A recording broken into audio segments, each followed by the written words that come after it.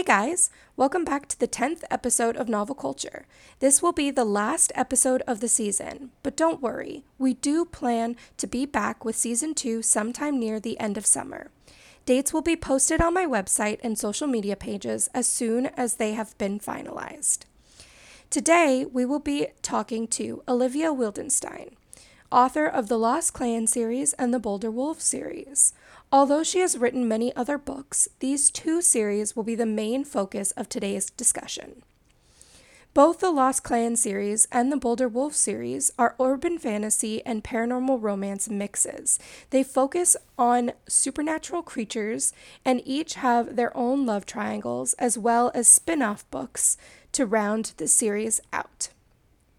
The Lost Clan series is a story that mixes tales about fairies and Native American culture in a very interesting way.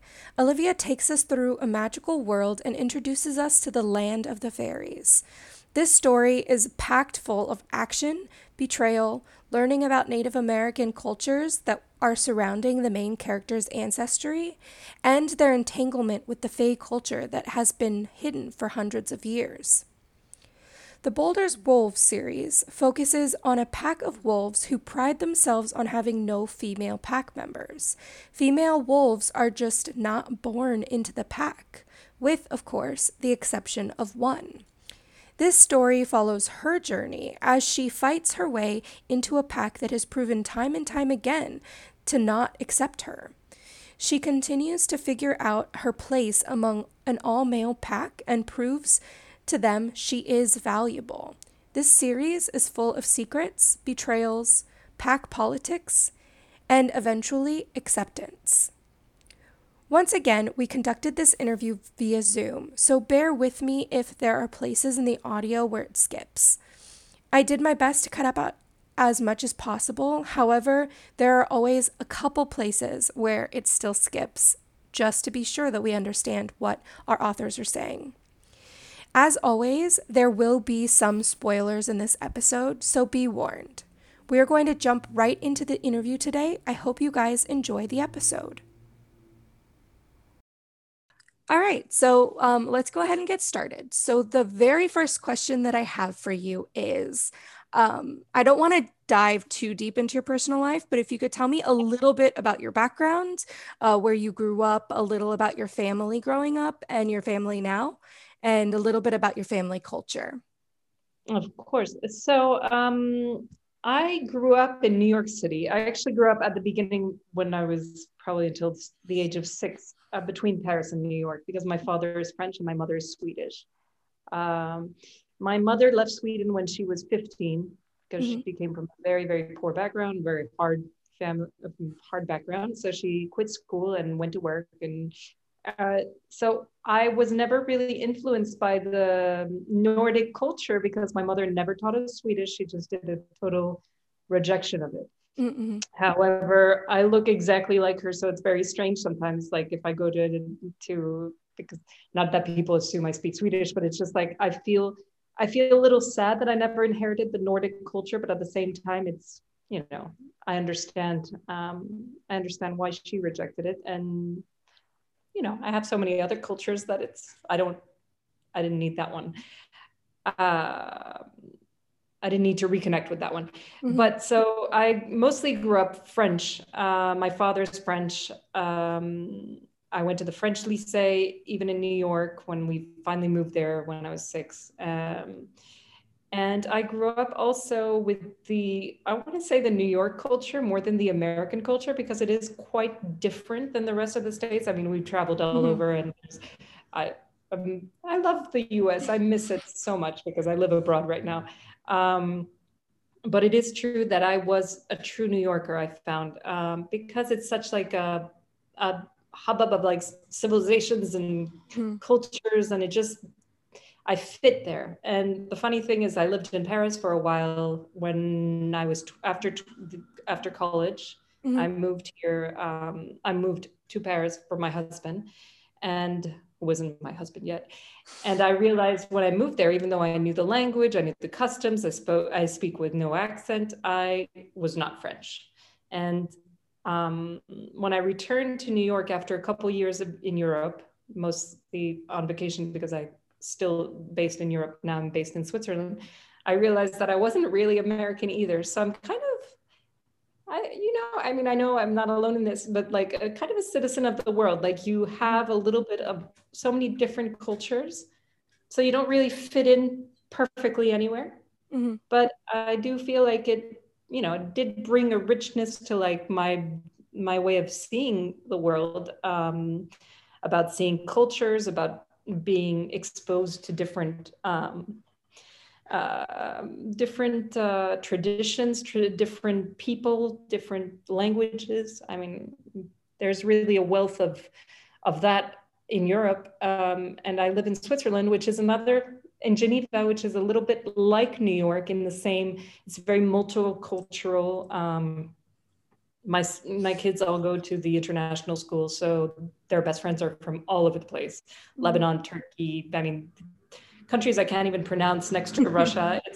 But I love the fact that it's so international. And I find, as much as I did not like living in Paris, I love living in Geneva because it reminds me a little bit of living in New York. Awesome. So that's mostly where I am. And as for culture, so like I said, I was not very exposed to Scandinavian cultures, although I always found like Norse mythology fascinating, and I'm not excluding one day writing something about it. But yeah, I grew up mostly with the American culture. I mean, pop culture, anything that you absorb in your teens, it was mostly American. French a little bit, but it's true that my French culture has become bigger since I moved to Europe. So in my 20s, 30s. So it shapes you a little less. It doesn't reshape your worldview, but it should, like your core is already formed by the time you're in your teenage years. So I got a little bit less of that. My religiously, although I'm not religious, my father is Jewish, and so I grew up also in a small, with the Jewish culture. So a small group. I know we're going to talk about your other questions about my books, but basically small communities. That's my fascination with like small communities, bigger communities, and the interaction between them sort of came from there. Awesome. So all right. What other kinds of cultures were you exposed to growing up? You said that you grew up in New York, so I'm sure there were a lot, but were there any cultures that you seemed to interact with a little bit more? And how diverse was the area that you were directly living in, as opposed to New York as a whole? So I went, by going to the French Lycée, a lot of the children from the UN were there. So one of my best friends is from Cyprus. Another one was French. Another one was a Moroccan. I mean, I really was exposed already in New York, within New York, to a lot of different cultures, really people from all over the place.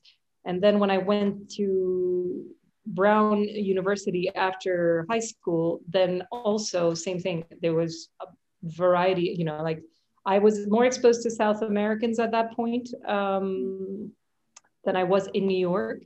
And I was also more exposed to like Turkey, Greek, some, not as many Asian cultures, although that's what I actually studied because I have a fascination with Asian literature. But so people from all over the world. I don't know, I think in New York, most people are always in constant contact anyway with people from everywhere because I mean, there are core New Yorkers, but most people have come, they're first generation or second generation New Yorker, but they're still in touch with their cultures from wherever their family came from. When you were younger, did you have an interest in other cultures and mythologies, or did that come later in life?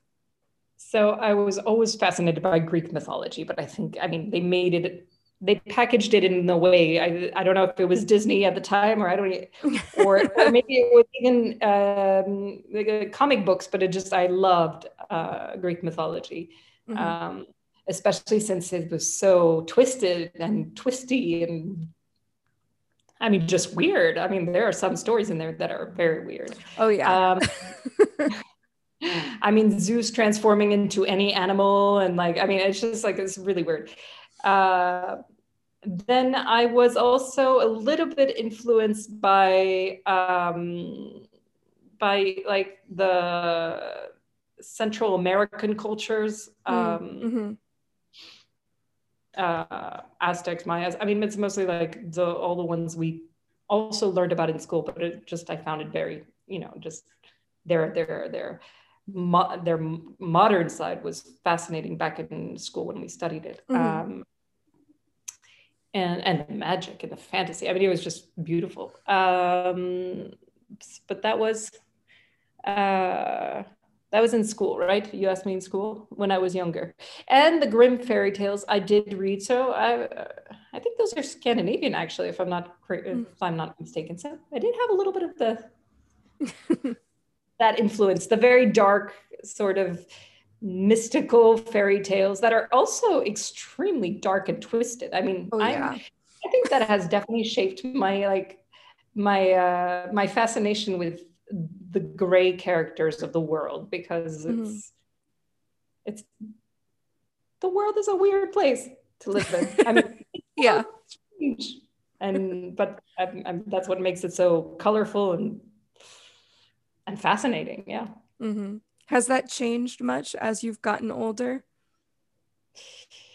I think it's my shock factor that's changed less. I remember like when I was reading Greek myth in school, I was very shocked by like the whatever it was, whether it was like the cheating spouses or the killing, just killing sake, or like it was just such a strange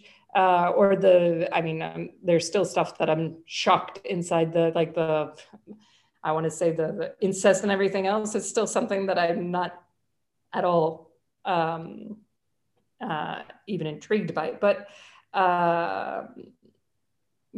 everything else, I think the initial like weird, like the strangeness of these myths is something that I've incorporated and seen that it actually sort of exists around us also in like the world itself. And I don't know, as you grow up, your views get a little bit less straight and a little bit, yeah, meander a little bit more, and you're just more open to different things. And definitely see discover the nature of the beasts. definitely. Is there something about your past that really influences the way you write your stories? Not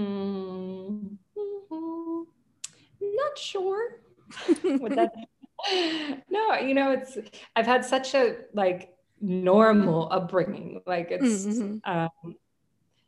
I've had such a normal family life, a normal everything. The only thing that I want to say is not normal was that I was in New York, but I went to a French school. And I was dying to get the American school experience.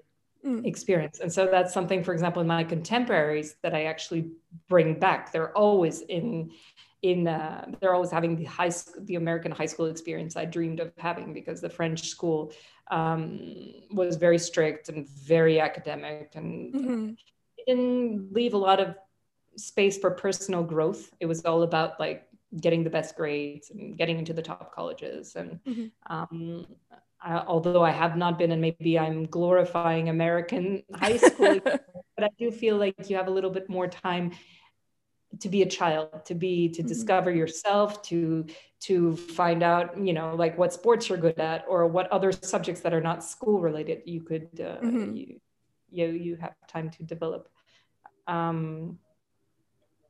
So that's one thing that definitely my growing up influenced that in my books. trying to live vicariously through my characters. We're going to shift a little bit over to pop culture. So, what kind of books, movies, and TV shows were you drawn to growing up? So I grew up I was a teen in the 90s. So Buffy the Vampire Slayer was a big, big one. I liked Roswell, but I wasn't as crazy about it. Dawson's Creek was also one that I liked. But definitely Buffy. Buffy was one of my all-time favorite shows. A little bit later on, there came the Vampire Diaries, but I think that's early 2000s, right? So I was young, a little older by then, but still that greatly influenced. So the Vampire Diaries and Twilight culture, I mean, I was smack dab in there. Harry Potter a little bit, but I was almost too old when the Harry Potters, even though I really enjoyed the world she created. But no, the Twilight, I mean, I read those so fast, and it was, I mean, I'd always read for pleasure, but I think she really made me like Stephanie Meyer's books, like just reminded me that I'd rather sometimes read than sleep. And that hadn't happened for a long time. I'm very attached to my sleeping, which I don't get much of. But yeah. So, but as a teen, definitely Buffy. I'm trying to think. I mean, there was this Angel spin-off show. Yeah, Angel. I'm probably forgetting shows though. Oh, Friends. Friends. I grew up with Friends and love Friends. And oddly enough, I grew up also with a show called I Love Lucy. I don't know if you've ever seen it, but I have. My parents would let us watch the half an hour before going to bed. It was at the perfect time, and so I love that too. Yeah, it was very. So the humor. Yeah, I Love Lucy is great. It was on. We would get reruns all the time growing up. On like Cartoon Network and TV Land and things like that. So I've seen a decent amount of I Love Lucy, and it's really fun. It's always been kind of fun. But it's funny because it's fun, and at the same time it's heartbreaking now that I know like the real story of her. Like she was just a very sad, miserable person. So it's just like crazy. Oh yeah.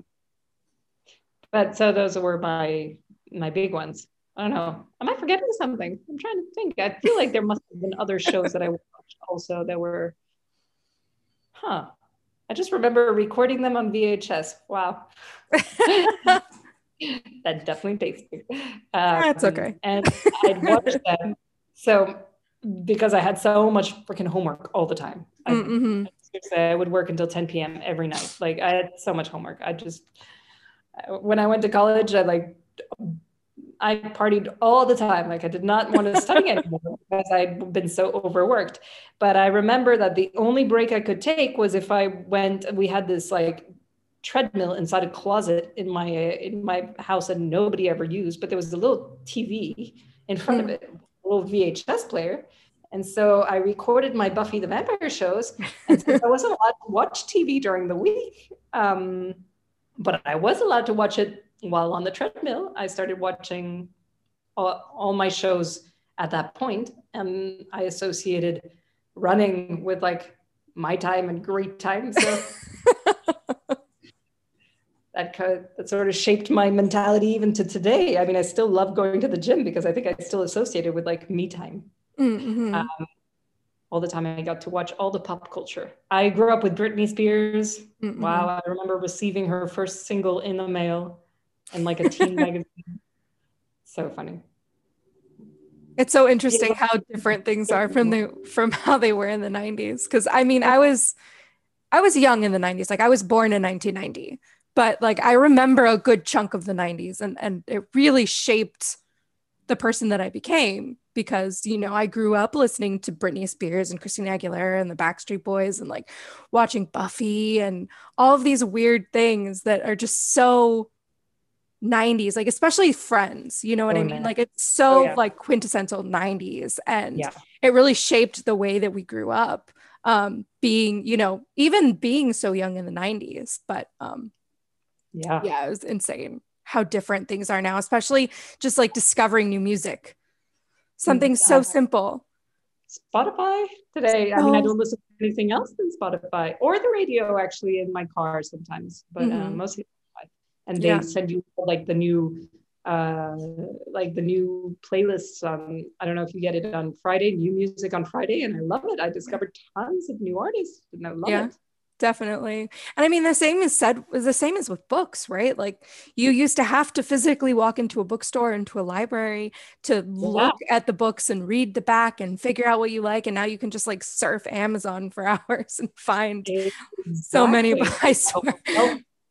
You almost have too much, but at the same time, it is extraordinary. I mean, to have that much at your fingertips and instant like gratification, which is also hard I find like on this new generation, because they're so used to instant gratification that when they don't get it in other things in life, it's very tough on them. Whereas, I mean, maybe you didn't grow up with dial-up. I was probably at the end of dial-up when you discovered internet. But did you ever connect dial-up? I mean, you'd have time to read a whole chapter of a book by the time that loaded. Definitely. That shaped you as like you became a much more patient person. And especially with the internet, like when it's slow or it's not working, I'm much more patient than like I used to teach an after school program in elementary school. And they don't know life without the internet. They don't know life without high speed internet. So it's just really funny when I'm like, oh, it'll happen eventually. And they're just like, what? No, why isn't it working now? And I'm like, it's fine. You don't understand even that Wi-Fi is not connected all over like the city. Yeah, definitely. The next question is, has your taste in books, movies, and TV show changed as you've gotten older? Or do you tend to like the same types of things? So, and it's funny because I was thinking about it the other day, but my taste, I think, I mean, definitely they mature. You want a more mature love story. But then again, I think it all depends on the way it's written. I mean, I'm still a huge sucker for all the coming of age stories. So I still like teen stories. Usually I like my stories with heavy romance, but again, like it depends on the book or the author. Some authors are just so brilliant and they create such brilliant characters that if the romance takes second place, it's fine. But I want to say in my day-to-day readings, it's true, I gravitate towards more self-published books than traditional published books, because I find traditional published books follow the same story arc. I mean, it's very predictable. And as, I don't know if it's as a reader of many, many books or as an author, but I'm annoyed with the story arc because I don't want, it's not that I mean, they can still create surprises in their plots, but I still know where the story is going to end up. And I must say, like the self-published authors, freedom to create a new story arc, and the new story arc sometimes is waves. I mean, it's just like it is in itself a surprise, like where the story ends up. And I think I want to be surprised. I mean, even though I hate surprises in real life, in my books and my stories, I want to not know exactly where I'm going. And strangely enough, when I write books, I also, even though I do write out plots at the very, very beginning, I usually set them aside because I don't want to know exactly where I'm going. I mean, I know where I'm supposed to be heading, and I'm pretty sure I'm going to get there. But I like all the little twists and turns and accidents that happen along the way. So this is mostly how my reading has changed. It's I like a little bit more maturity usually in my stories, although I love middle grade fiction. So, I mean, I don't know, maybe I do like everything, but I do like surprises. And I find I get a little bit bored if it's too predictable. Yeah. Fair enough. Yeah, I mean, I definitely have seen that a lot with because I read a lot of self-published authors, especially, I mean, a couple years ago, I decided that I was going to do Kindle Unlimited, and now that's almost exclusively what I read. Now they have some choice on it. They didn't have it at the very beginning. Yeah, but there's so many options and there's so much to choose from and there's so many different types of stories. And so I feel like I've expanded the types of stories that I read, especially because, for me personally growing up, I was and have always been super into supernatural and paranormal romance and like that's it. And I feel like I've kind of gained this love for different types of contemporary romance that I never would have picked up beforehand. Like, I remember one of the first books that I picked up and read for myself was one of the Anita Blake books. Which one? The Anita Blake books by Laurel K. Hamilton. Never. Oh, I started reading one actually, but like last year only. Yeah. No, wait, was it her? I don't know. I have to look. There, But yeah, and yeah, so I was maybe 13 at the time, and the first 6 books in the series are like pure horror, paranormal action type books. And then once you get past book 6, there's a lot of borderline erotica oh yeah, on no, top I did not of see the this like one. horror and action. But that was the type of like she's a necromancer and she's a vampire hunter. And so, it's like in the thick of paranormal type storylines. And that ended up being a lot of what I liked growing up. And so it wasn't until, maybe a year or two ago where I started reaching out past those paranormal stories and trying other things. And I think I wouldn't have done that if it wasn't for all these indie authors with all these self-publishers on Amazon and on other platforms that just write completely different stories from what you used to see on bookshelves in the bookstore. Exactly, because there's still a trend in the traditional world, and I mean, we're not affected by these trends as much as indies. Yeah. We still write what we like, which is really liberating. As an author, it's really nice. But yeah, no, it's funny. I was reading like actually, I mean, I told you Twilight, but I also was reading this Barbara Cartland woman. My mom loved romance. Now she's pure thriller and crime thing, but she used to read a lot of romance books. And I remember like when I was maybe 10, she used to give them to me. And I'd go hide because they had all these like there's a lot of historical romance. So there's like all the, like those covers on there, but also there's like the bodice rippers. the bodice rippers, exactly. But there was also other like romances that I read, and like from this French author called Barbara. No, she's not a French. I don't even know where. Maybe she is French. I have no idea. I think I read them in French. I don't know. Anyway, it's like romance author. She wore all pink. Her dog was pink. Everything was pink in her life. And she wrote these like, I want to say these pink books. I mean, they really were like just, fluffy romance. But I was 10 or 12 and I was just like, wow.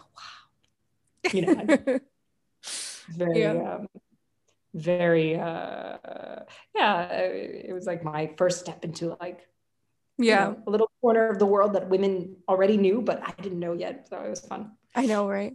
It took me a very long time to get there. But I think also I think a lot of it is the influence of Harry Potter. Like I was really young when Harry Potter came out, so my mom read them to us.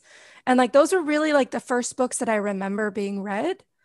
And I think that influenced like how much I favor books with magic. Well, they're more books. Yeah. I mean, you live in the real world, so you just want to read something different. Exactly. This is why, like, even straight out romances, you want a little something different with your romance. For example, like there's certain tropes in romances that I absolutely hate and I'll never pick up, like billionaire romances. I just find it boring. But I'm a sucker for small town romance because I've never lived in a small town. And I think it's, the whole going back to like what you didn't have growing up, what you want.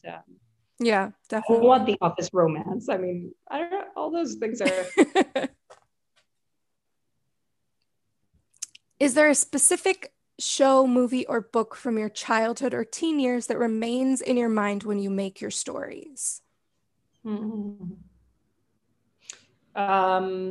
Many. I think it's like a mix of everything. I mean, I'm like, I used to cook a lot. I used to bake a lot and cook. I stopped. But in the same way I make like recipes, even though I base myself on recipes that existed. I like to add different ingredients or try out new things or cut out some things and put more of something else. And I like the whole chemistry part of creating something new with everything you have, because I mean, nobody is original. It's just the way you put your own spin on something. I mean, we were talking about like these bodice rippers and like the romance books. I mean, definitely I think, influenced by that, almost too much, because I find like, in my head, men still have a certain role in society and women have another role in society. And it's changing. I see the dynamic changing where, men do not have to bring in the money or, whatever it is like. But I was configured to think this way.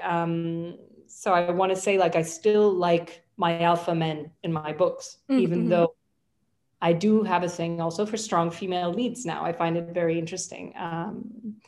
So it's finding the balance. There was a movie when I was growing up. Again, I think it's because I watched it a little younger than I should have. So it was called Dangerous Beauty. I don't know if you saw this one. It was about courtesans in Venice, and just a beautiful story. But again, when you think of it, it's about, I mean, even though it's historical and it's in Venice, it's kind of about prostitution. So it's a very strange, like the where women were in society compared to where they are now. Yeah. But what I loved about Dangerous Beauty was the fact that, to get to the top, she went through the bottom, if you see what I mean. She didn't, she didn't see it as like, staining her as a person, just it formed her as a person. And it's a different way of getting there.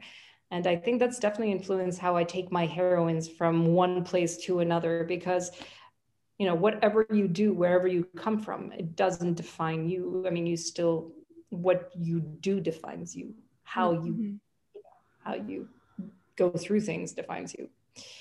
Another huge movie of my childhood, and remains to this day my absolute favorite movie, is called Seven Brides for Seven Brothers. I mean, I love that movie.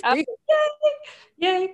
So it's ridiculous again. And again, it's men kidnapping women. I mean, when you think of it, it's like so wrong. Everything about it is so wrong. And I keep on because it was my feel-good movie, and it's just like this big happily ever after. And it was so pretty and perfect and singing, and I loved it.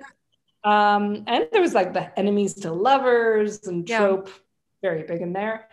And I keep on thinking, I really want to write a paranormal fantasy romance using Seven Brides for Seven Brothers as like my story axis. And then I'm thinking to myself, if I write about men kidnapping women, I mean, it's just like, wow, I really need to make those men like kidnap them for a really amazing reason, because if not, like, it's detestable when you think of it. So, I mean, yeah, you're definitely influenced by what you've seen and what you've read and everything else, but it's very, I mean, you have to find like how it can still apply to there's very few things you can take from the past and bring them back to the present, because the world has changed so much. Yeah. And I know we'll talk about it in the Boulder Wolves, but this whole gender equality, you did ask at some point why I picked an all-male pack, was because I wanted to explore like the place of women in this, like, in the world. I mean, it's still a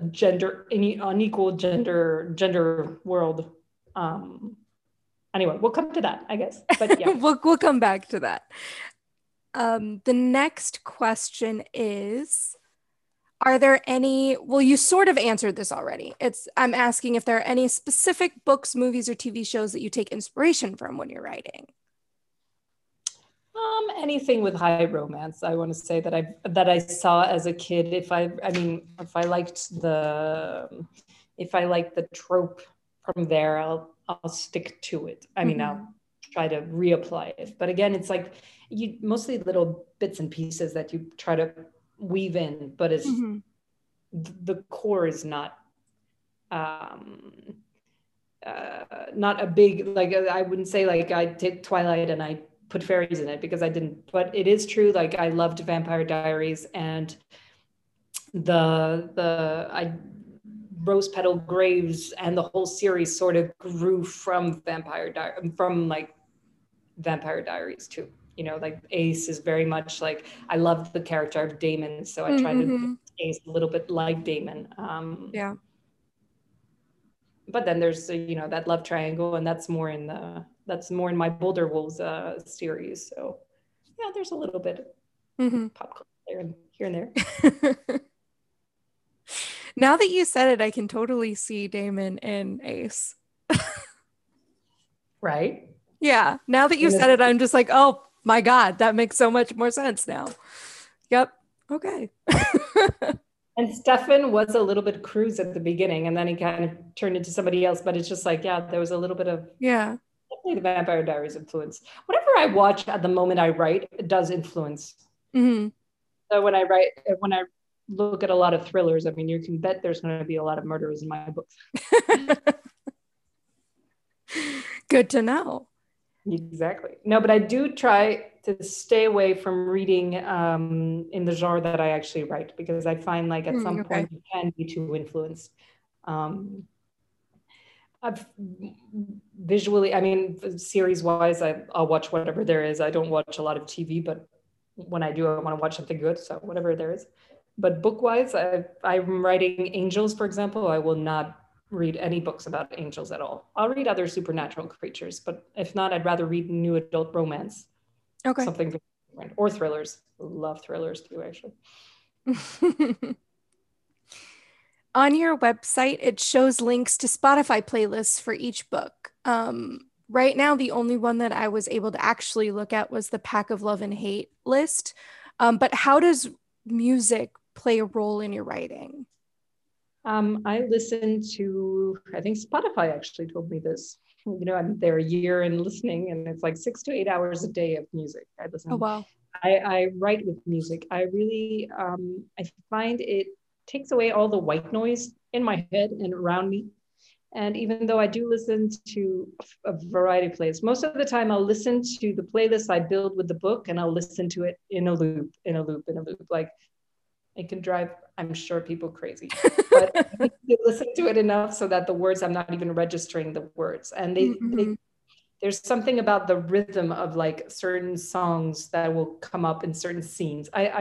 There's most of my like love scenes, like there's a couple songs that I need to listen to them when I'm writing them. It's just like, it's funny because it's just because it has like this romantic, or I don't know what it is. It can be very different. It can be like classical movie, like not a classical movie, like a soundtrack from a movie, like an epic movie for battle scenes. It can be so many different things, but I vary a lot, but I do build playlists for every book. But I don't know why you can only find the other ones. I guess they're not searchable, but I'll look it up. I'll look at that after. Yeah. Yeah, I think that because they were on your website, but when I clicked them to open them in Spotify, they didn't open. That's so strange. Okay. Yeah. I don't know.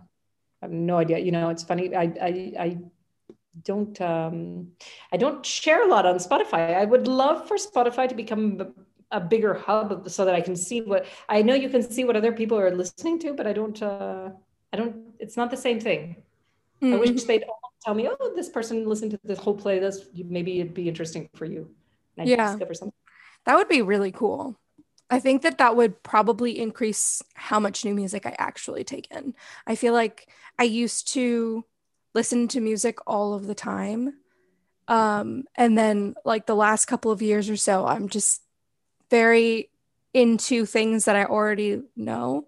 And I haven't really like done a lot of music discovery, but I think that podcasts now to listen to. Podcasts are amazing. I think that's one of my biggest problems is I spend a lot of the time, if I am listening to something, I'm listening to a podcast.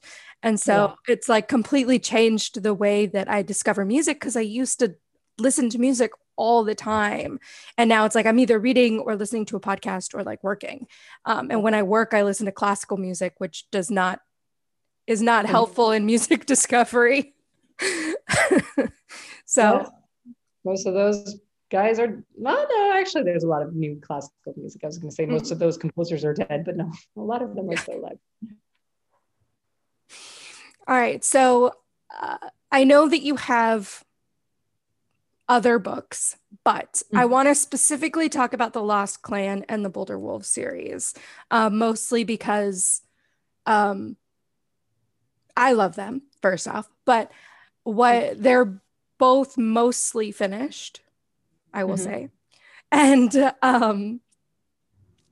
I find that I have an obnoxious amount of questions about those two. So if I was to ask about all of your books, we would be here forever. So I want to start with the Lost Clan series. And the first question that I have is what inspired you to write this particular story?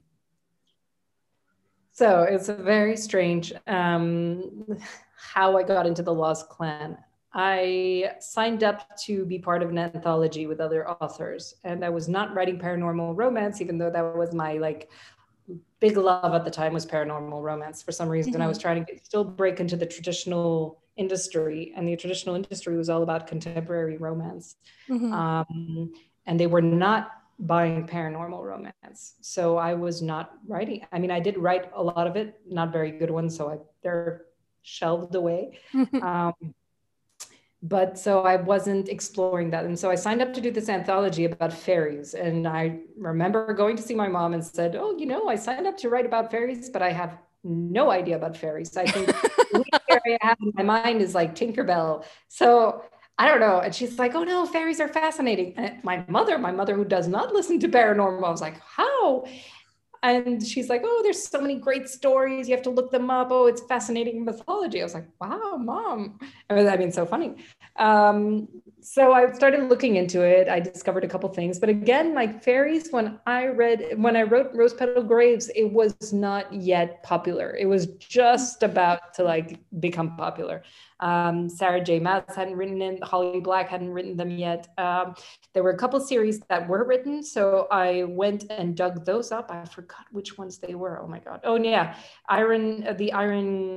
Julie Kagawa series. So Mhm. I read those, and the problem is they'd aged a little bit by the time I read them, but it is still interesting. So you know, I learned about fairy bargains, and I learned about a couple other things. But then I wanted to write something different, and again, like I told you, like once I start writing a story, like a certain creature, I will stop reading it because I don't want to be influenced anymore. And I remember, like with the pointy ears, I asked myself this question: did I want pointy ears or not? And I was like, why do they have to have pointy ears, or why not? But everybody writes them with pointy ears. Let's do it differently. And um, so far, it's different casts. I actually started reading Karen Mary Moaning, but after I finished reading Rose Petal Graves. And I loved her series, actually. Although I stopped at book 5 because I got a little weird. Did you read her or not yet?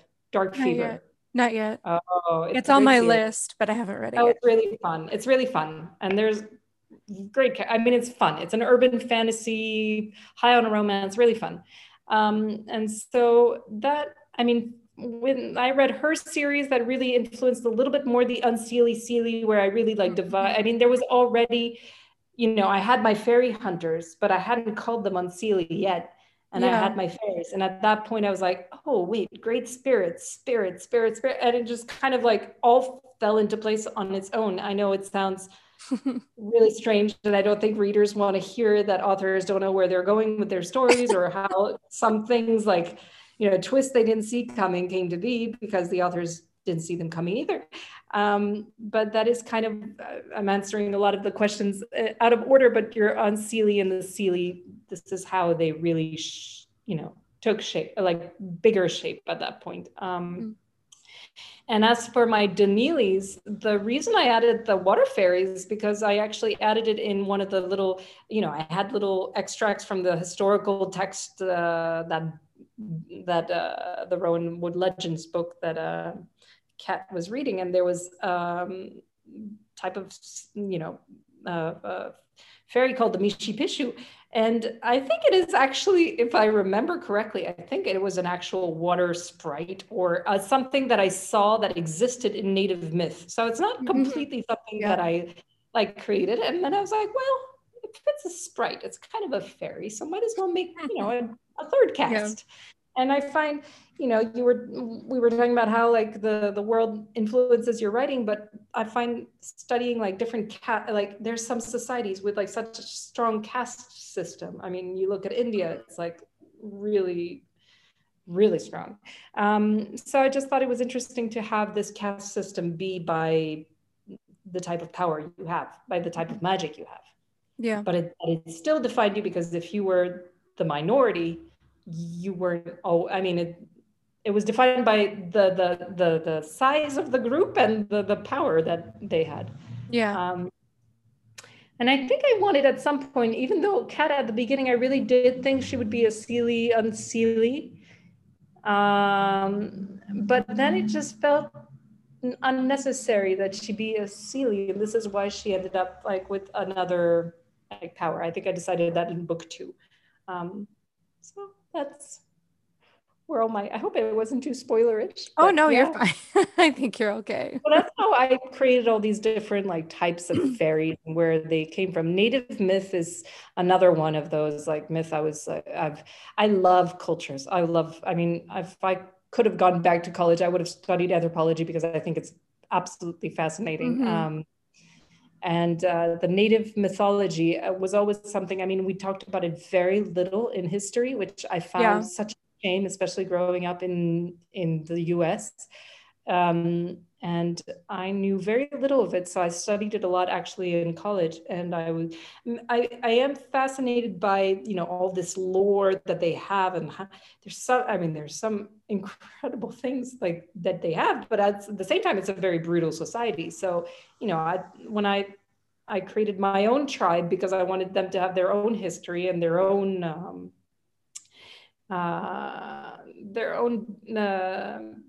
beginning and powers and everything else, and own folklore, because it wasn't my culture also. So I didn't feel right to use a tribe that actually existed. This is how the Gotwas came to be. But they are largely based on the Ojibwe people who lived in the state of Michigan. So it was still, because geographically my story takes place in Michigan, which I've never been to actually in my life. So that's how the Gotwas came to be. But they are not a native tribe. I mean, obviously. Yeah. So you also created a Fae language that, as far as I can see, it wasn't super extensive and isn't like the other Fae languages that at least I've seen in other books. Why did you decide to create their language the way you did, and how did you go about doing this? So every language that I create, I always base it on a language that does exist, because it helps me. I think it helps me with finding the right words and the right things. But it's also, for example, the Fae language, I based it on Latin, a lot of Latin. And I just found that their culture in my mind, even though they were not, it was Romans or anything, but it's just I found their culture was very similar. The way I designed it in my mind, it just made sense for me that their language would be one of the roots of all the other languages. So that's how their language came to be. I did not make it as consequent, you're right, as as other languages that I've done actually in other books. But I also don't want to weigh down a book with I find when I'm reading a book and there's too much passages and weird languages, I disconnect. I mean, it's because I don't know the language. It's very hard. And at the same time, you don't want to be explaining to your reader, oh, this is what it means every time. So this is why you have more words here and there, certain times where it's more important. But so that's where the Fae language come from. And Nevera, while I'm in my Fae world, I named it Nevera because it made me think of Neverland. I don't know, again, the Peter Pan influence. I think it was the Tinkerbell. You know what? I do think the name Nevera came from my only fairy knowledge of, which was Tinkerbell at the time. And this is why. But then I thought it sounded nice. Yeah, I mean, it works. It's a good name for it. I like it. And because it's different, but it's also not hard to pronounce like you get sometimes with like other worlds and other places, which I think is really great, a really great way to work a new, completely new world into the story.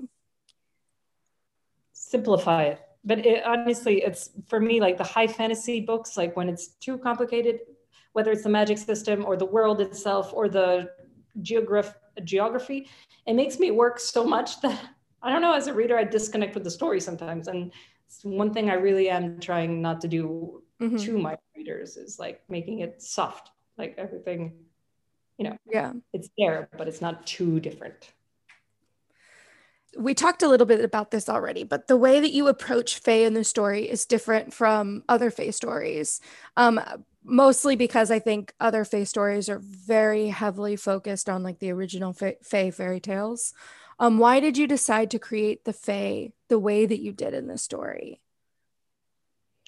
Again, I think it does come from two things, like my knowledge of fairies being very small at the time of writing this, which Mm-hmm. turned out, I mean, for the better in the origin, like in the originality. I think if that had been heavier influenced, there would have been heavier influences and heavier Yeah. similarities to other works in the text. Um, and why?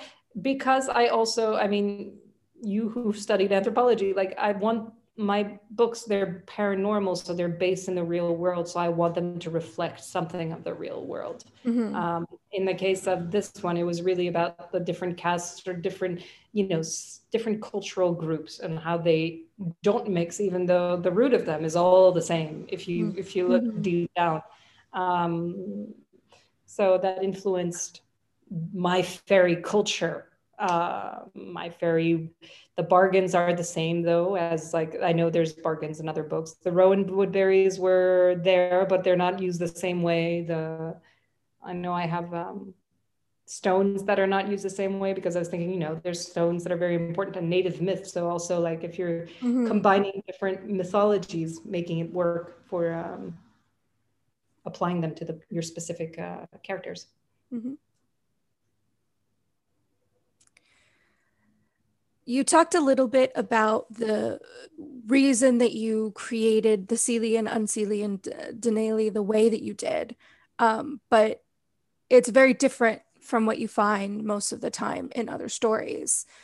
Uh, why did you decide to have them differ the way you did? And why was the addition of the third type so important to this particular story?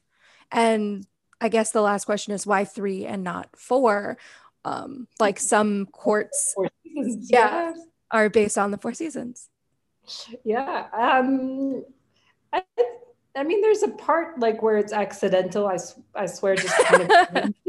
I know it sounds like awful, but it's so true. It really is kind of an accident, and also because I was I was welding native myth with like the paranormal fairy myth that Mm-hmm. I knew superficially, and I was trying to create my own myth. And I think um, when you do that, you try to do something at the same time that there are three different. So it's not there's not four, there's not two, there's three different. Water fairy is another element. The air fairies are the Seelies, and the Unseelies have like a more grounded like earth, if you want. So yeah, I'm missing an element actually. You see, that could be for my sixth book. People will ask me, how did you come to it? I'm like, thanks to my podcast interview with Desiree. No, seriously, it's it's a it's a different combination of different things. It's and Mhm. part chance, part thought, part like plot. It's Yeah. perfect. So we talked a little bit about why you named uh, Navera the way you did, but why did you choose to go with essentially creating your own world for the Fae as opposed to using the Fae worlds that they tend to have in fairy tales and a lot of other pop culture or books? Um, because I find, I mean, at the same time, I didn't want to go high fantasy, but I did find like they exist in a realm usually that is on Earth. Now that I've read more Mhm. extensively, their world is on Earth, but it's works differently, and the nature is very different. So nature is a huge part of the fake culture for me. Mhm. I mean, that I've seen, and that's something I have brought back in Never, where they had their own like species of trees and um, of everything. Why did I create a world? I don't know. I felt like there was again the thing of of living in a bubble. I know they described the my Unseelies describe it as the Basitugan, like the bubble in which they live, and it is. Mhm. I wanted to show a very hermetic society where they live in a bubble, because a lot of societies out there, we live in a bubble. I mean, it's not the Yeah. real world. Then you go to the real world and suddenly your like view of it is different, but you still have the like home Yeah. that's very hermetic home, and Nebra kind of, came from there. I mean, there's portals. Some of them are rather humoristic how to get there, but it's all like they lead to a different world. So that's how Never came to be. But there's some, I mean, there's still a sky, there's still earth, there's still clouds of it, there's still stuff that we have in the real world. It's just a little bit, the Mhm. rules are a little bit different up there. Yeah. Something that shows in your story, that is the same as in many other Fae stories, is that time in the Fae world travels differently than on Earth. In Reckless Cruel Heirs, you actually show us Earth year versus Navera year. Why was this important to the story, and how did you decide the differences between the years? So the differences came about, I think, already in book one, where just I mentioned that time didn't flow the same. Because I Mhm. wouldn't expect a world that's different, like you access it through a portal. Why would time be the same? I mean, it's Yeah. very, I find, and fairies live a longer life, but they're not immortal. So I needed them to have a place where time stretched out a little bit differently. I like the idea of time's elasticity. Oh my God, I'm not even gonna try that word. Um, the elastic quality of time. Let's just go with there. As for Reckless Cruel Heirs, and I'm going to answer two questions in one, because you did ask. It came out like a year and a half after the last book in the series. Yeah. I had the intention of writing a spinoff with her child. For me, she was already born, and at the end of the trilogy, and I consider even Lily's book like part of the trilogy, if you Yeah. want. But Yeah. at the end of there, like Amara in my head was already there. She was called differently, but she was Katniss' child. And the reason I put off writing the book, believe it or not, was because of this time constraint that I had, where it had Mhm. to take place in the future. And I was thinking, I don't want to write futuristic. What did I do? Because I don't know. And so I kept on like, trying to figure out what would the world look like in 100 years from now? Because like, if I want them to Yeah. be 18 with all my system in place, and if I wanted to take place in the real world a little bit, I needed to be a little bit accurate, like in the world years. So this is one of the reasons why the book came about way later. It was because I was putting it off because of the futuristic aspect to it. The day I decided to stick them in a prison world that was another fantasy world, Mhm. I decided I was ready to write the book, because then there would be very little futuristic scenes, and Yeah. there are very little like Earth scenes in there. Yeah. It's mostly the fantasy world. Mhm. Um, and the reason I'm putting off, because I do want to write the sixth book. I have a story for one of the characters. I will not reveal which one, because it would be super spoilers for everyone. Somebody who came back, and I really want to write his story, but his story, yeah, his That's a great story, way to answer that, because those of us yeah. that have read it know exactly who you're talking about now. Well, they'd have to read Reckless Cruel Heirs to figure out who I'm talking about. But to write his story,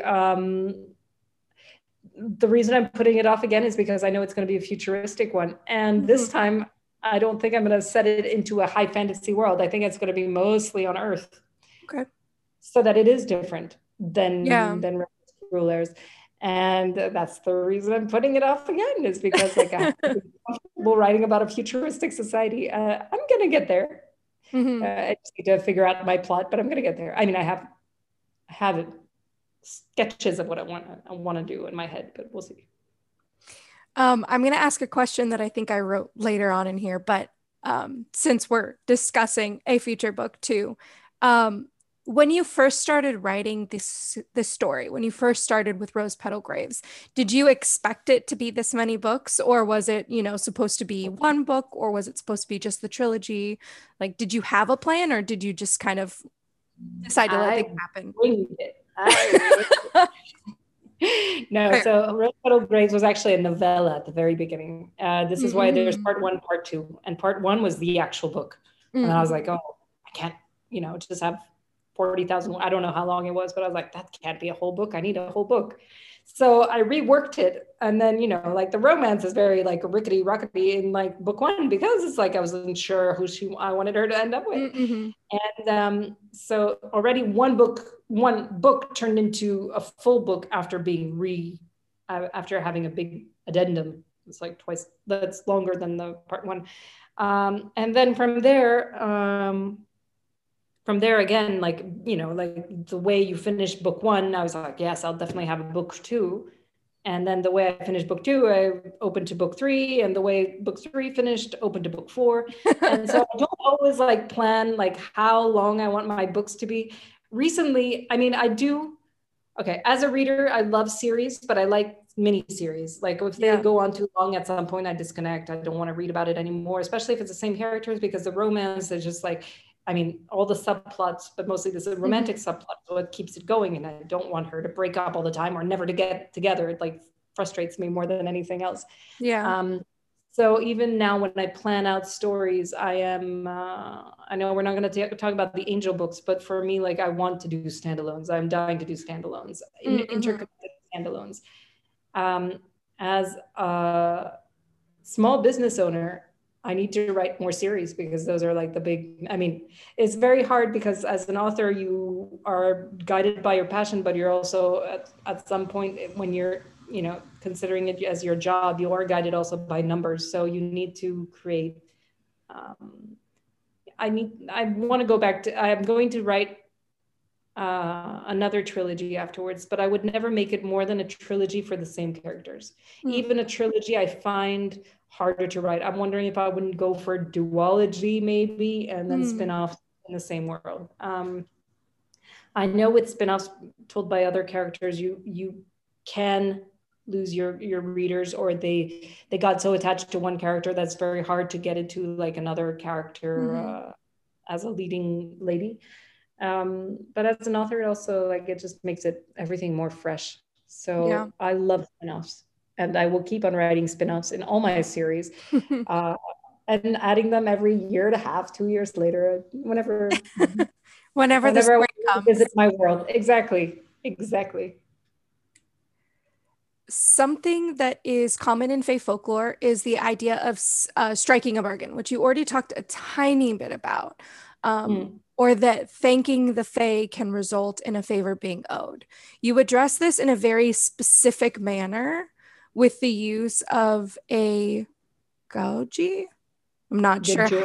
Good joy. Yes, good joy. And then again, you Uh, pronounce it the way you want. It doesn't really. yeah, It's invented, strange word. but yeah.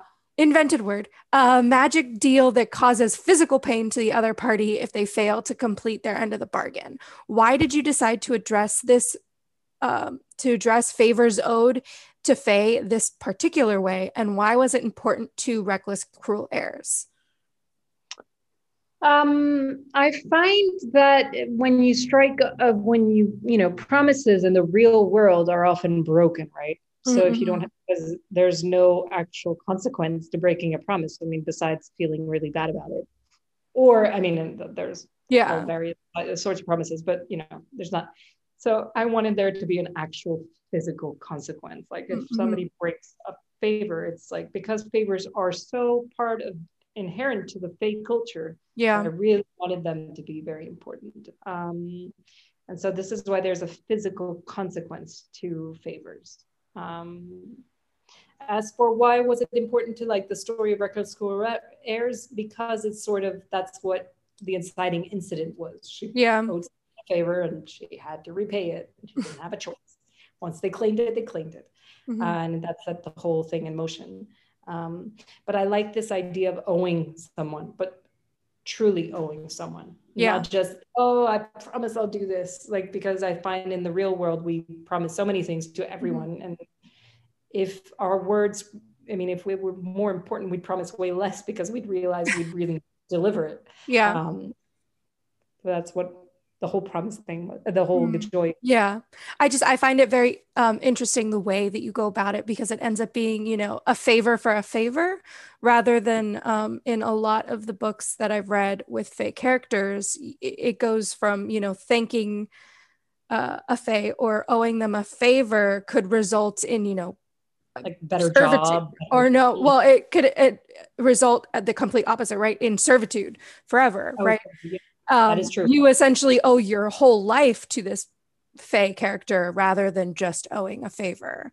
Especially if you break the bargain, there are very severe consequences that are not only physical.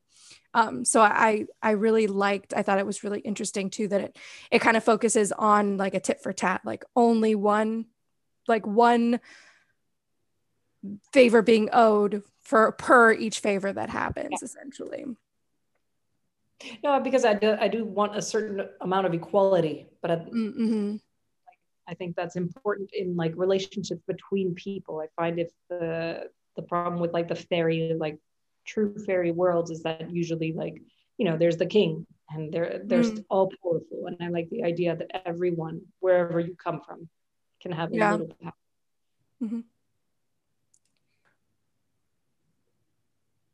Was it difficult to create the prison world? That, but it was fun. It was really fun. I watched Jumanji with my kids. Yeah. And I watched it. I was like, whoa, I want to write that. So that's kind of how Reckless Cruel Heirs came to be. Like the prison world was kind of a Jumanji-esque, like ridiculous world. Definitely it gave me direction. Again, influenced by like what I watch, what I see, Yeah.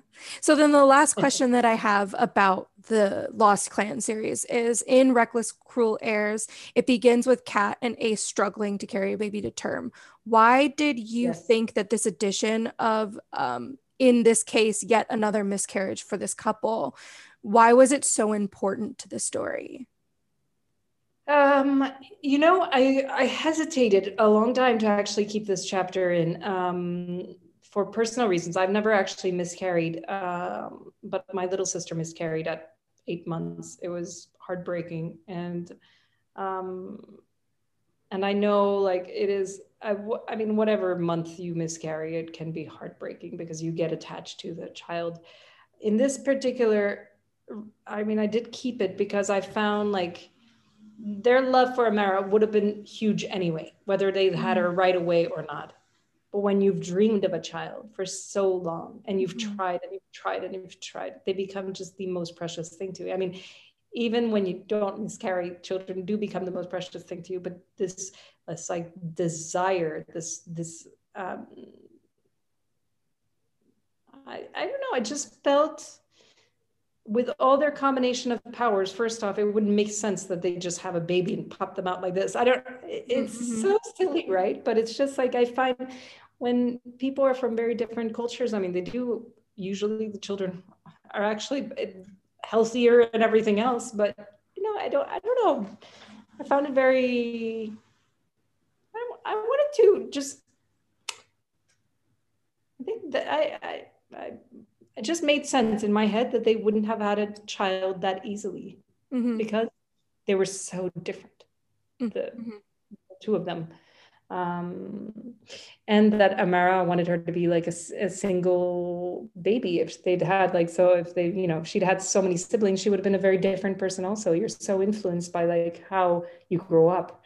And as like the only heir to a kingdom, like you grow up very differently. It'll be interesting eventually if I write Gia's story, because she's a twin. So it's again, like twin with like a brother. So it's very different again, like the dynamics of it. Yeah. Awesome. Okay, so let's move on to the Boulder Wolf series. What Yeah. inspired you to create this story? This one was definitely inspired by just exploring the place of women, like modern place of women in society, in still an alpha-centric society. And since I decided to write about shifters, I mean, shifters are all about alphas. I think you can probably tell that I've read way more shifter stories than I did Fae stories because it is closer to what you already have. And in this case, it was less about like creating my own myth as recreating the world and the showing the world through a paranormal lens. So using a society that, you know, that exists for fantasy readers and applying like the modern world rules to it. And so the character of Ness was very important that she be the only girl in her pack. I wanted the pack dynamic to be not accepting of her. I wanted it to be a struggle, and so that was my initial how the series started. I knew it was going to be a trilogy from that point on.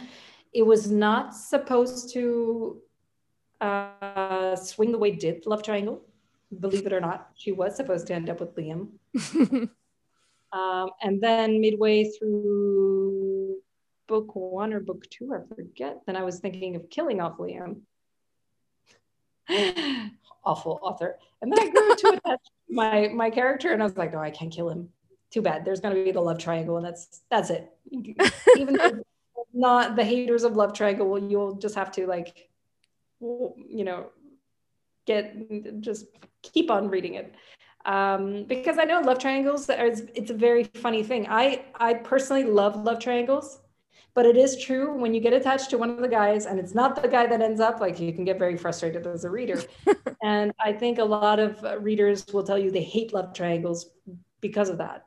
But as an author, what I find like fascinating, and that proves that you've done a good job, is if you've managed to sway the reader's heart to beat the same as the character's heart. But for that, you do have to paint your first hero in a pretty bad light. Right now, I'm actually thinking about writing a vampire series. I mean, I know I'm going to write a vampire series next. And I'm debating whether to add a love triangle to it, even though all my readers will say, no, don't do it. Don't do it. So we'll see. I might still do it. I'm a little Machiavellian in that way. So that's where, that's how the story of Ness in an all-male pack started. I wanted afterwards that there was an actual reason it was an all-male pack. So that's a little bit of like a little, you know, far-fetched magical story, but it's paranormal, so we're allowed, right? The pack tradition, ceremonies, mind speak, fated mates, mating things, everything. Yeah, everything's in there because, again, like the thing that shifter romance readers love is the fated mates, and they love like these alpha males. So you have to, even if you have an alpha female, you still, there's certain things that you need to keep. I mean, I could have written about an all-female society, but it's very different. Like it would be a very emasculating world for a shifter male.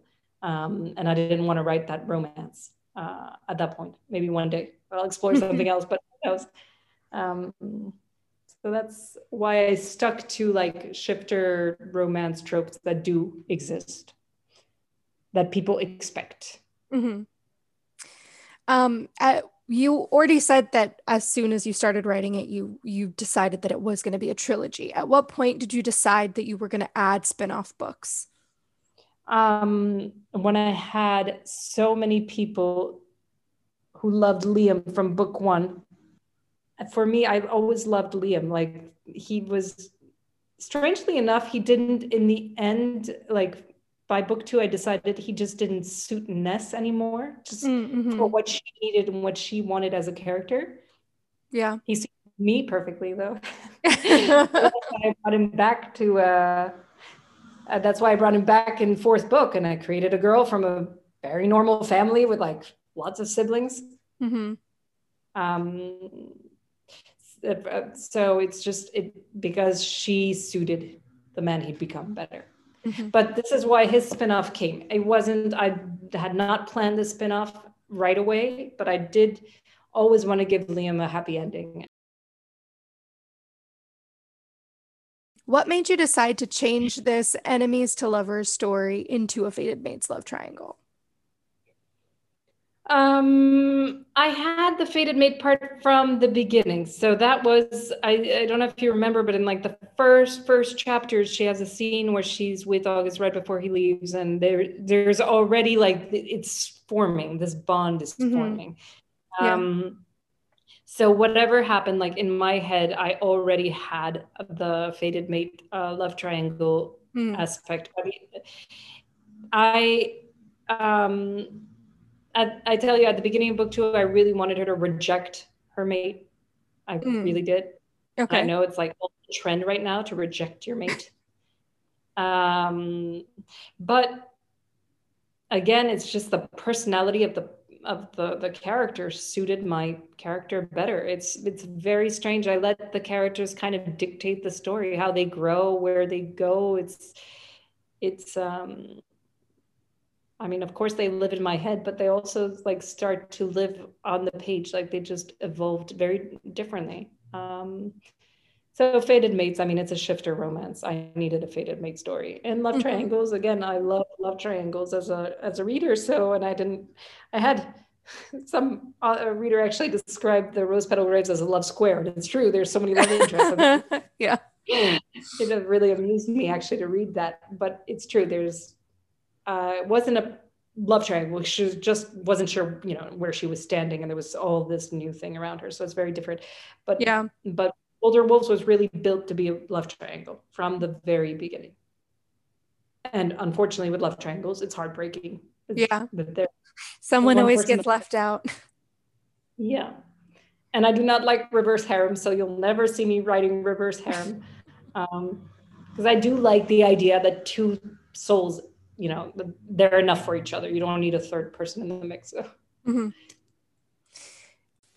Why was it important for Ness to create such a strong friendship with Sarah, who we find out later is part of a rival pack? I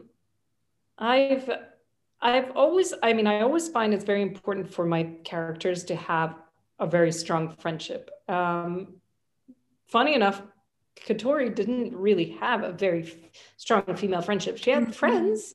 Yeah. She didn't have strong female friendship. For Ness, who had no family at all, and who was a little bit more, I want to say she was broken, whereas Kat was whole. I mean, she went through hardships, but she's a much tougher character. Like Ness was more broken, and I found she needed a friend. And in an all-male pack, you don't have any girls, so she had to be from either a human or a rival pack. And I like the character of Sarah, who is from a rival pack, so she showed her another way of living your shifter life, if you want. So that's how Sarah came to be. She just was an important.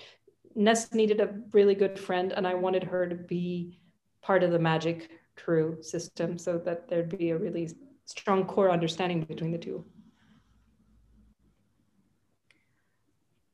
Okay, perfect. The next question I have is, why was it so important to the story to have her loyalty once again questioned by the pack, when in reality, we as the readers know she did nothing wrong? Because unfortunately, I think this is the way of life. Like even if like your close group of people around you know that you haven't done anything wrong, society may still judge you wrong. And in her case, the pack was like her family. So the fact of being like accepted, rejected, it creates, it tears something inside of you every time. But scar tissue is stronger than it. It also makes you stronger for it. It's not that I think that her entry into the pack was that easy, because it wasn't. I didn't make it too easy for her to get in. But at some point, she realized, like when she started being friends with Matt, and she just realized that it wasn't all like, they weren't all evil, all evil guys, that they just didn't know what she was and they didn't know how to deal with her. I think it was also a way to show that however much a group of people can change, they still have inherent values. So this pack of all males didn't trust her because she's different. Mm-hmm. Then they let her in, and I think it wouldn't be overnight that suddenly, you know, she's their sister and it's fine. Yeah. I think they'd still have like it just made sense that they would reject her again. Like she'd have to re-win her spot. It's because that's the way like people are closed. I mean, most people are closed-minded, and it just takes more than one time to like get something through you. Mm-hmm. And to become like, for it to be acceptable. Why did you feel it was so important to have Nikki and Ness be so different from each other? Because of what Liam needed. If I created another version of Ness, which I could have done, like the broken, bitter, she could have even come from another pack or God knows something else. But I wanted, because Liam grew into somebody else, I really felt like Nikki was the person that he needed. I know it sounds so strange, but I was trying to put myself in Liam's position of like, what are you looking for as like, you know, where you are in your life? And she felt like the right person. And then her story and like the fact that she has a very, very normal family life and a normal life. And, you know, I mean, she had an accident. It did shape her. She is a survivor in a way, but I think all my heroines always come from like these broken families or no families or one parent died. And I just thought, how about both parents are alive this time around, and how about she has a huge support system, instead of always having to create her own support system. And I wanted that to contrast enormously with Liam, who's really on his own. I mean, he is on his own. I mean, as a leader, you are already like kind of on your own, but like as a human, he's on his own. He has his baby now, but it's still not the same, you know, like in yeah, he has to take care of himself. So I just wanted somebody very different than him. So that's why Nikki was very different than Ness. And she's a little older, I think. No, actually, I think Ness, was 17 going on 18 when I started writing the story. Nikki's 19. Again, shaped by different things in life. And so it's supposed to be a little bit more mature. A Pack of Storms and Stars is a little bit more mature also, as a storyline. Why was Nikki's injury important to the storyline? Because at the same time, I didn't want to create the perfect, boring character. Okay, you have that. But also I find like when you surpass something like an emotional traumatic event, I don't know if you've ever had like a big physical injury in your life, or, you know, you've gone near death. I mean, I've had a couple years ago, I had a huge operation, and it's like I had 3 in a row almost. And, you know, I came this close, and it was just like, it didn't reshape me completely as a person because my scars aren't like visible, but it did reshape the way I went about my life, like what was important. I want to say on a day-to-day basis, unfortunately, you forget, you know, I don't live thinking, oh, thank you for every minute that I have. But I do stop more often than I used to and think, wow, I'm really lucky to be here. I'm lucky to have this. So I wanted Nikki to have gone through something like this, like to have a scar that at the same time is visible if she wants it to be visible. It's not the same scar as Ness ends up having at the end of the book, but it's still a scar, like, because it's made it hard for her to be a wolf even. I mean, it just made it everything harder. And it is true when it's one of your limbs that's affected. I mean, it's just like it's challenging. You really have other challenges to surpass. So, I mean, this is why I gave her, I mean, from the get-go, she was going to have a scar. She was going to have a problem with her leg. At one point, I actually thought about having it removed. I mean, like having part of her, like having and then I shied away from writing that because it's a very, very, very complex medical Yeah. like so I kept her leg, but yeah. Okay, last question. At the very end of the book, you mentioned that there's another book coming in this series in the future. Do you plan on Yeah. continuing this series much longer or just adding one more book? Every time I say I'm adding only one more book, and then you get another one, and then it really depends, like which. There's some characters, and usually this is why I skip to the next generation. You asked this in the bonus questions, but I'll answer it. My favorite character that I've honestly that I've ever created is Lucas, which is very strange because he's always a supporting character. Yeah. He's in the Wolf series. He's always there for comic relief and also for being for saying things like speaking his mind and saying things that are very uncouth, but it's okay because he says it because he's, turned himself into like not a nice person anyway, like not a politically correct person, he's not a misogynist, he's not in the end, he's not sexist, but he has some interesting ways of seeing the world. And I wanted to write Lucas and Sarah's story. I really, really, really did. And then I just, most of my stories stem from a romance. And for me, I couldn't imagine if I wrote Lucas and Sarah's story, for example, it would have had to come before Liam's. It wouldn't have they wouldn't have waited a year and a half in between. And since I really wanted to write Liam's first, I'm not going to go back and write Sarah and Lucas, although people have been like hounding me for a novella. So maybe I'll write that eventually. But this is why by writing Lark, it's kind of like writing Sarah and Lucas. Yeah. Without too many spoilers. So it'll be my way of adding that. As for planning spin-offs, I mean, it really depends just whose mind I want. I have some stories where I see the stories coming and it feels right to tell them from that particular character. I like next generation stories, just like that you don't have to stir the same drama of like the whole thing. And it's like it's kind of turning a fresh page, but it's still all the characters you love. I mean, I think my dream come true would be to have the romance of every character in the Seven Brides for Seven Brothers to each have their own movie. Oh yeah. And see the kids' movies, and this is what I love about spin-offs. At the same time, I like the mystery of it, not knowing and being able to imagine it myself. So I don't know. So again, for spin-offs, it's really like if inspiration hits or if I want to revisit a world, it's a great way to go back in. Awesome. It was such a pleasure talking to you. Yeah. Thank you so much for taking the time to answer my questions. Building all these like great questions to make me revisit like the past years of my life and all these characters. Like it's like having a big friend reunion. We had a great time. Good. Thank you so much. Thank you.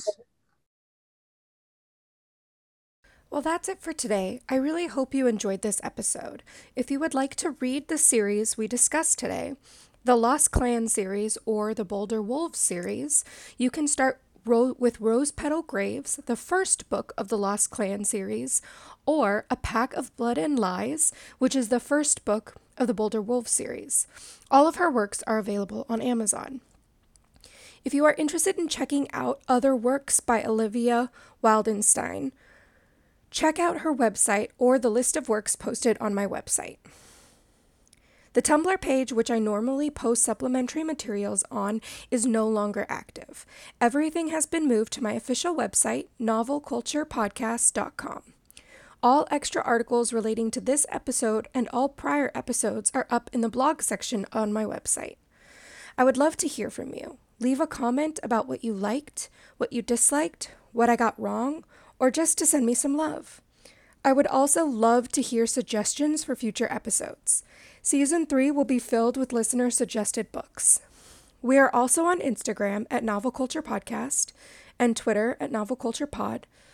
I also have an official Facebook page under Desiree Rose where I also post updates about episodes and materials that go up on my website. Just search for Desiree Rose Author. There is also a Facebook group under Novel Culture Discussion Group that you can join. It is linked to the Desiree Rose Author page, so if you find that, just click Groups and you'll be able to find the group. If you are listening on Apple Podcasts or a platform that supports reviews and liked the show, please leave a review. This makes it easier for others to find the podcast and start listening. I really hope that you guys enjoyed Season 1, and we will be back with Season 2 at the end of summer. Have a great summer!